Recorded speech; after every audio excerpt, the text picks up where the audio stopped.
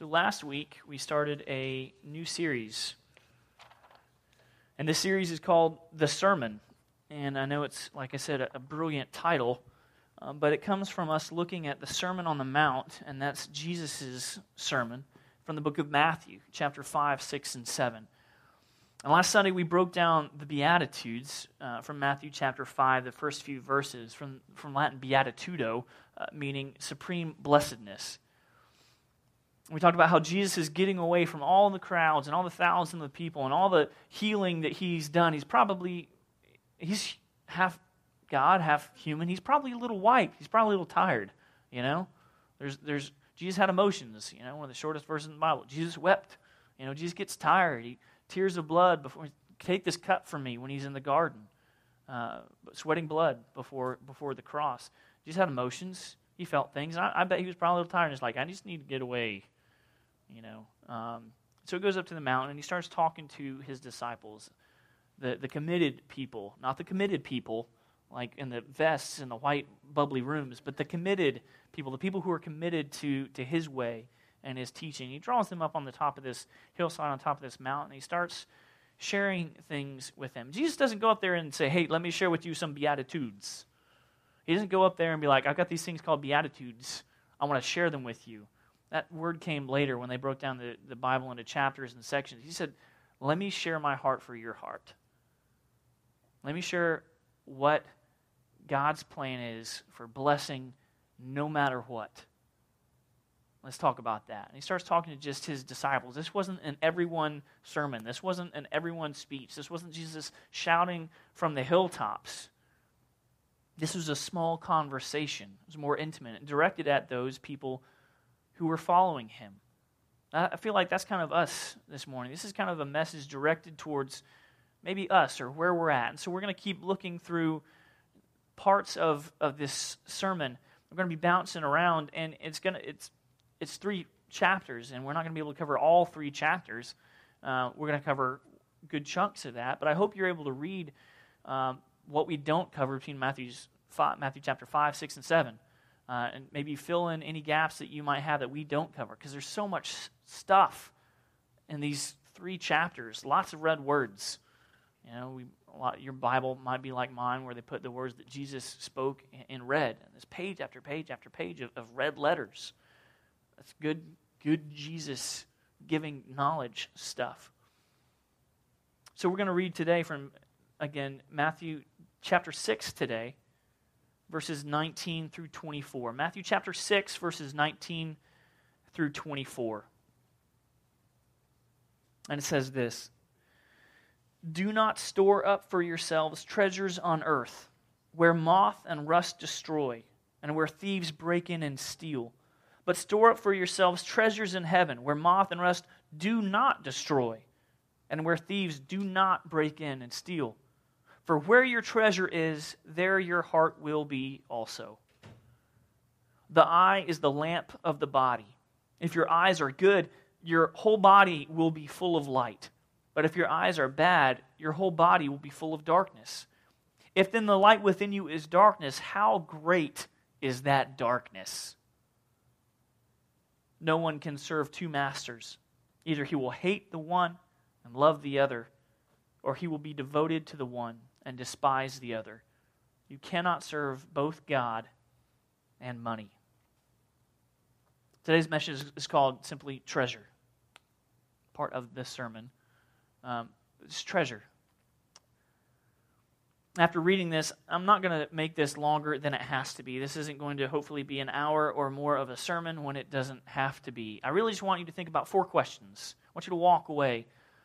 Talk about it over lunch. Talk about it with your families. Leave here or write these questions down and try to answer them honestly for yourselves. I want you to think about 4 questions that have a big impact, not so much on what happens here on Sunday mornings, but on your Monday afternoons, on your Thursday mornings, on your Wednesday evenings, on your Saturday afternoons.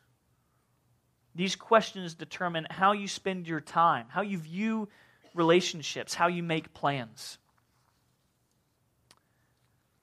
And though this is really just a few short verses we've read, it's packed full of knowledge that we simply cannot ignore. So we're going to jump into the first question that we can read from this. First question, how much do you value things of this life? These are questions you have to answer. I can't answer these. The person sitting next to you, husband or wife even, son or daughter, they can't answer these questions for you. These are you answer questions. How much do you value the things of this life? And we get that from verses 19 through 21. It says, do not store up for yourselves treasures on earth where moth and rust destroy and where thieves break in and steal, but store up for yourselves treasures in heaven where moth and rust do not destroy and where thieves do not break in and steal. How much do you value things of this life? Jesus tells us that whatever we value on earth can be destroyed. It will either be damaged, moth-eaten, expire from rust and age, or be taken, like the thief stealing something. That new car you got back in 1995 or 2004, if you still even have it, it ain't new anymore. You might have had it paid off for a while, but you're probably having to make repair after repair. And these things with words like transmissions go and engine blocks just deteriorate and crumble. Or maybe it was totaled. Maybe you got it in a wreck, that car back in 1995. Maybe you got in a wreck a few years later and it's totaled. You don't even have that car anymore. It's damaged, gone. That cheddar cheese you got at the grocery store to put on your sandwiches and then you forgot about in that black hole of a drawer where things just disappear. You know what I'm talking about, right? It just goes in there, you're like, forget about it. I had cheese, and it's got that white stuff growing on it, and it's not extra protein. That cheddar cheese is not good anymore. It expired.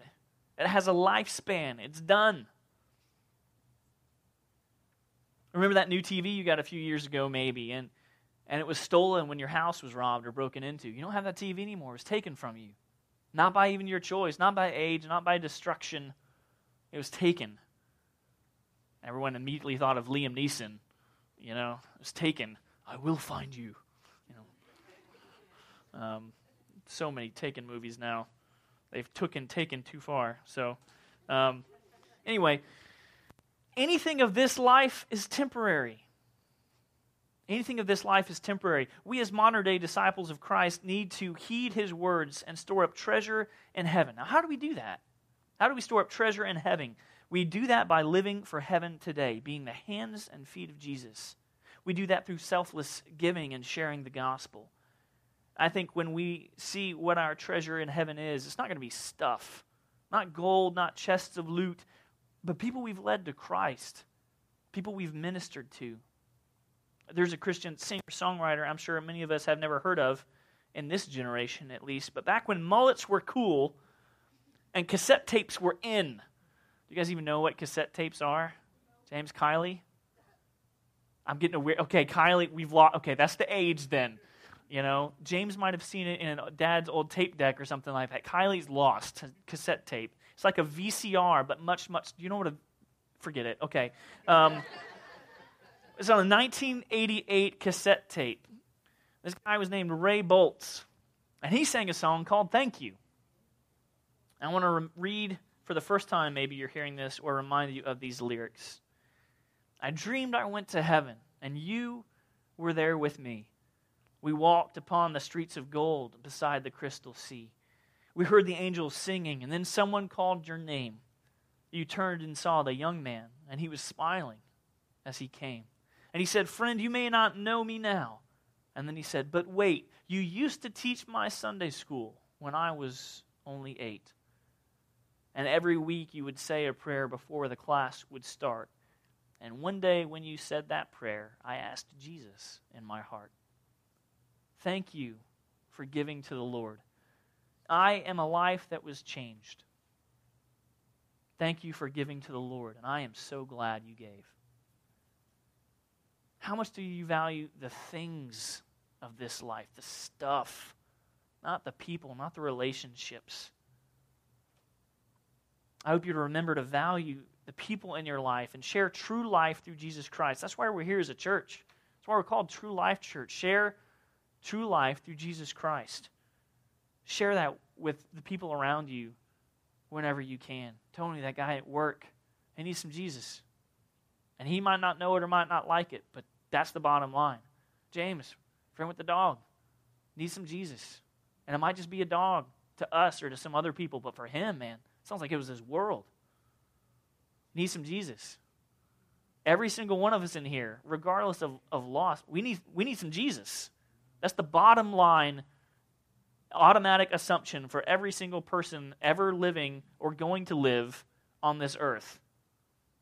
Need Jesus.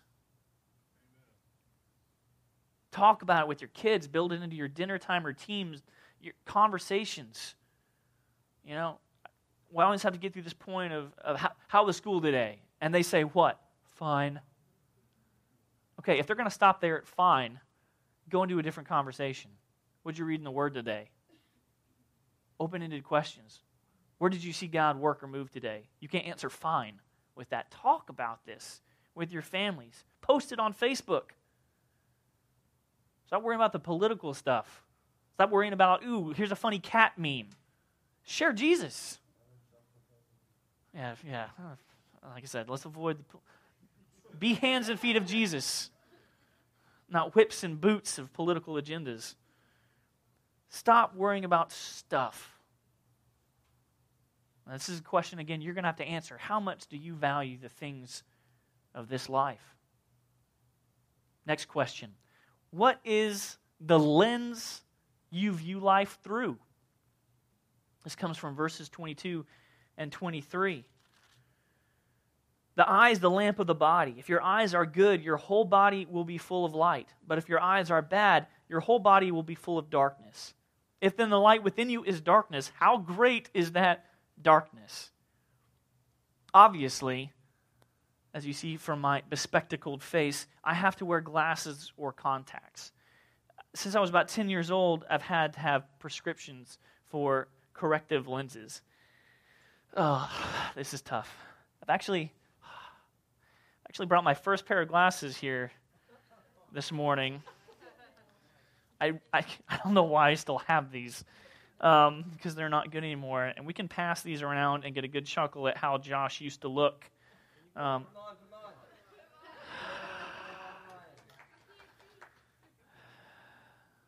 gosh. Oh, my gosh. I look like a what? A wizard. Okay. That's quite enough of that. Oh. You're a wizard, John.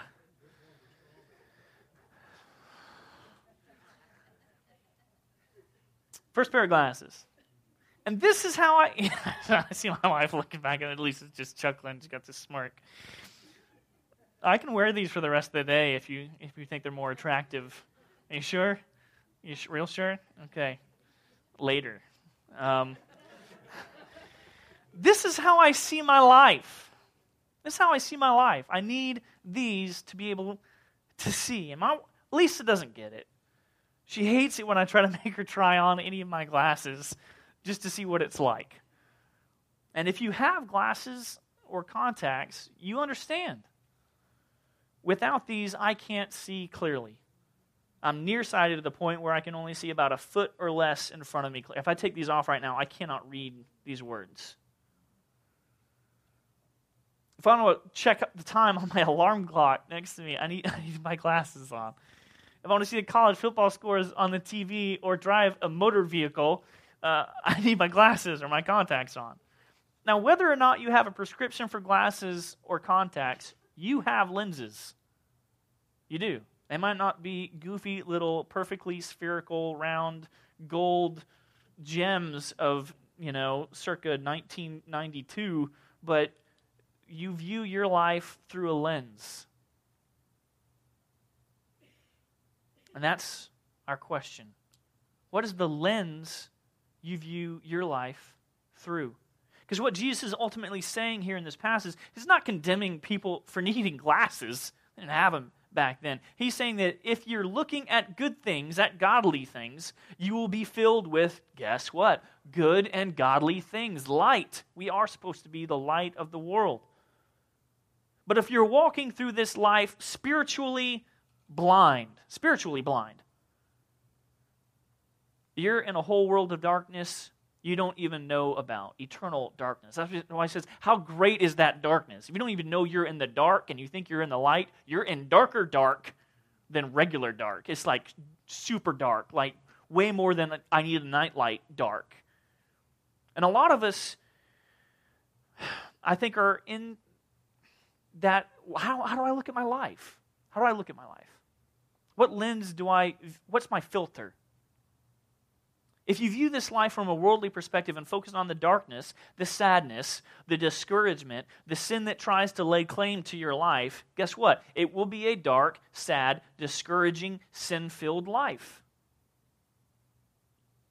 Focus on the light of the Lord in this life, the good things, the blessings regardless of the circumstances, the forgiveness despite the sin through the grace of the cross. And that's our second question. What is the lens you view life through? Is it through a God lens, focused on what He wants for you, what He has in store for you, for His word, His message to you in any situation? Or is it, I'll get by. I'll lean on that when I have to, when things go bad. Our next question, third of four. Who or what do you serve? Who or what do you serve? This comes from verse 24. No one can serve two masters. Either he will hate the one and love the other, or he will be devoted to the one and despise the other. You cannot serve both God and money. So your question, who or what do you serve? What is the master of your life? Is it your job? Is it your car or having one? Is it your yard? You have to have the bushes perfectly maintained. Is it your house or decorating? Go a little crazy down with the old-time pottery. Is it having everything around you just the way you want it to be? Is that what you're a slave to? Are you a slave to the paycheck? Got to have the money. Just need the money. Do you live to work or work to live?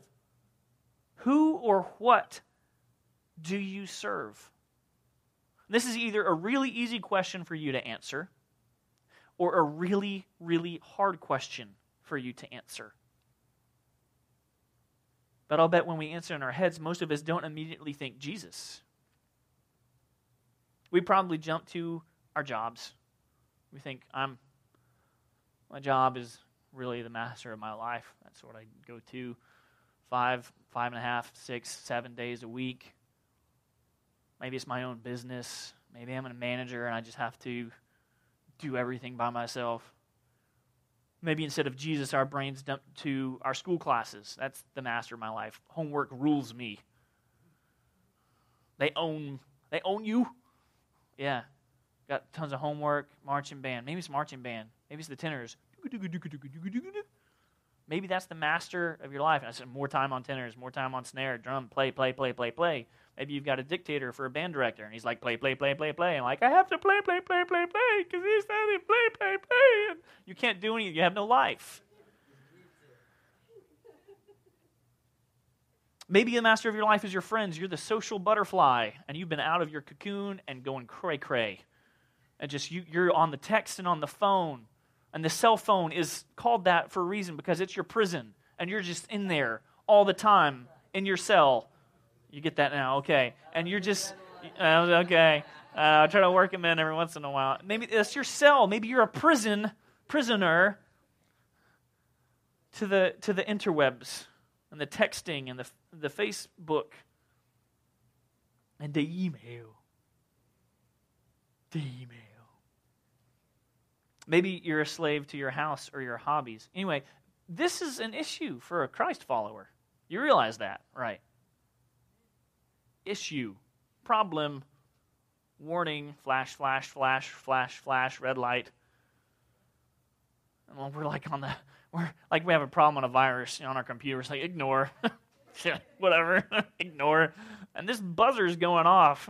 It's like a mosquito. We're like, get away. I don't want to think about it.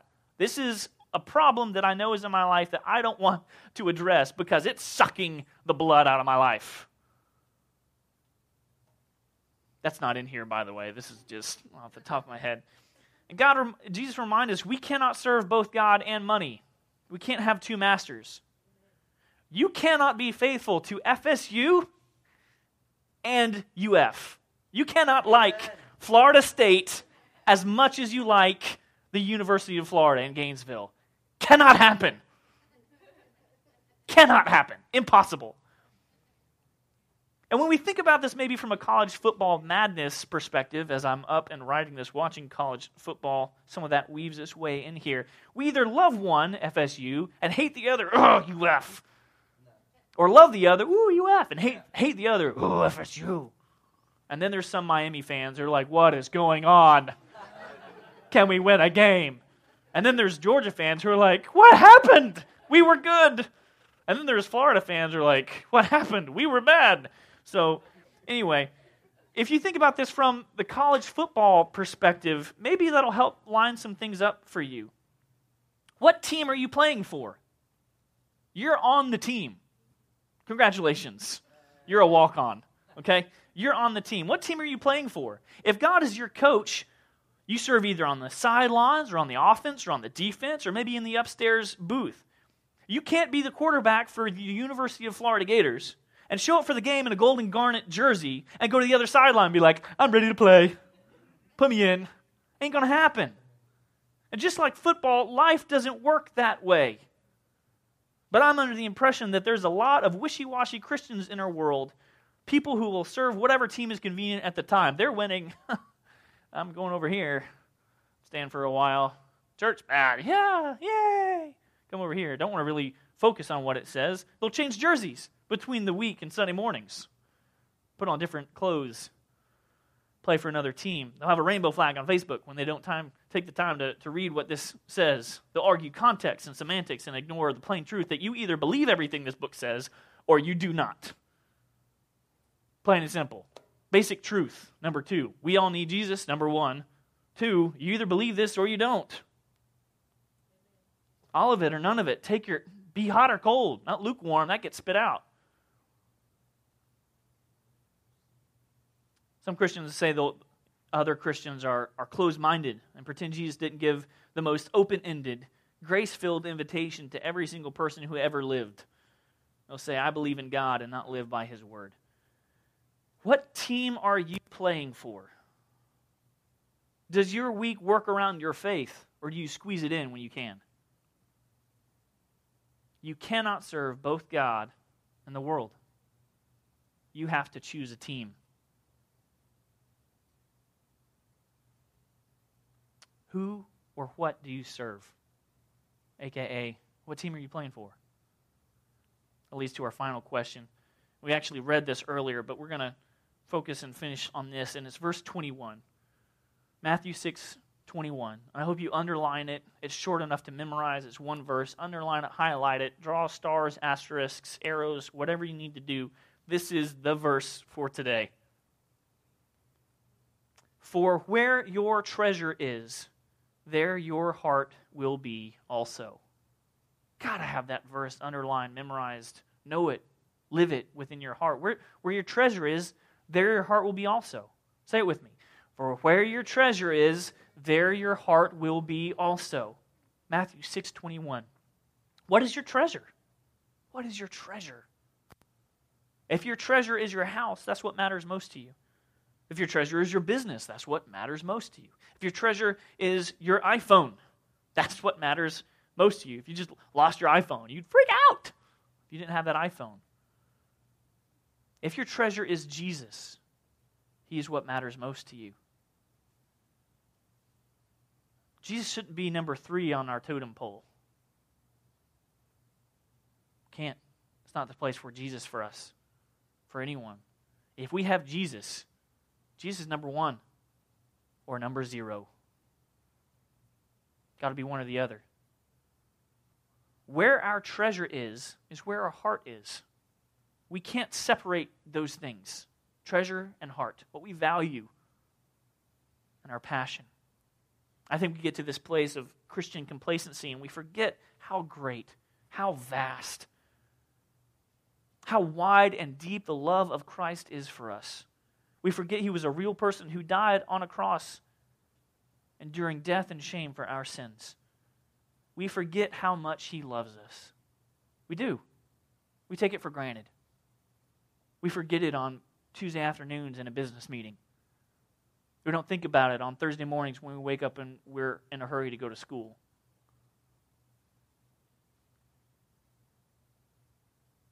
We show up to churches all across America on Sunday mornings and somehow miss the real treasure.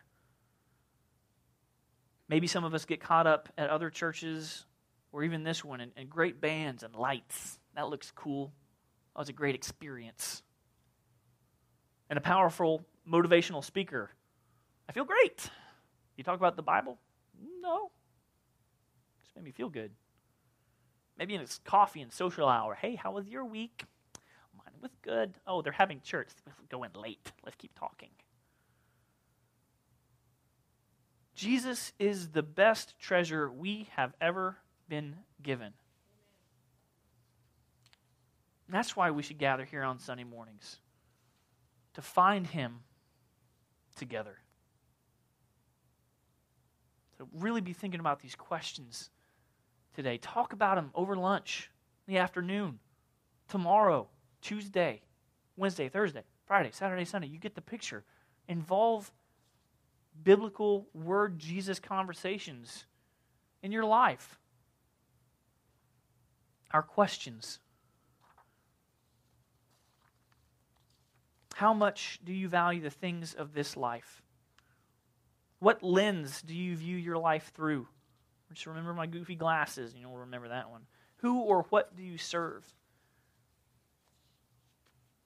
And what is your treasure? My prayer for each one of us this morning that Jesus is that treasure for us. That he is the gold of our lives. He is what's worth fighting for, discovering, and living. Let's pray.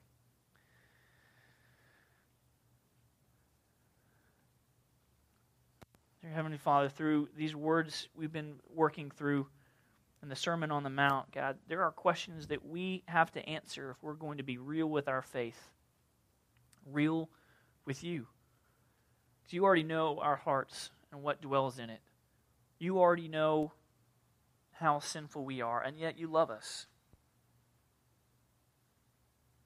And so we ask this morning that we are able to strip off the things that hinder us in running the race, to leave behind maybe the past, to leave behind maybe a habit, a bad habit we just need to stop, to leave behind a schedule that doesn't involve you in it, to leave behind bad friends or social interactions that don't build us up but tear us down.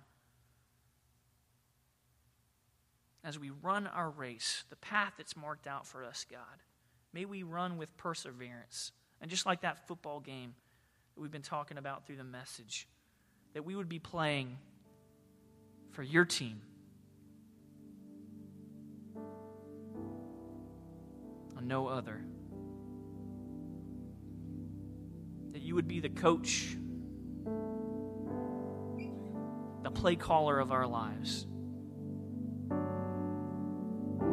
And that whether we find ourselves on the sidelines or the quarterback or running defense and having to defend for your word, or offense and take that word to the people who might not want to hear it.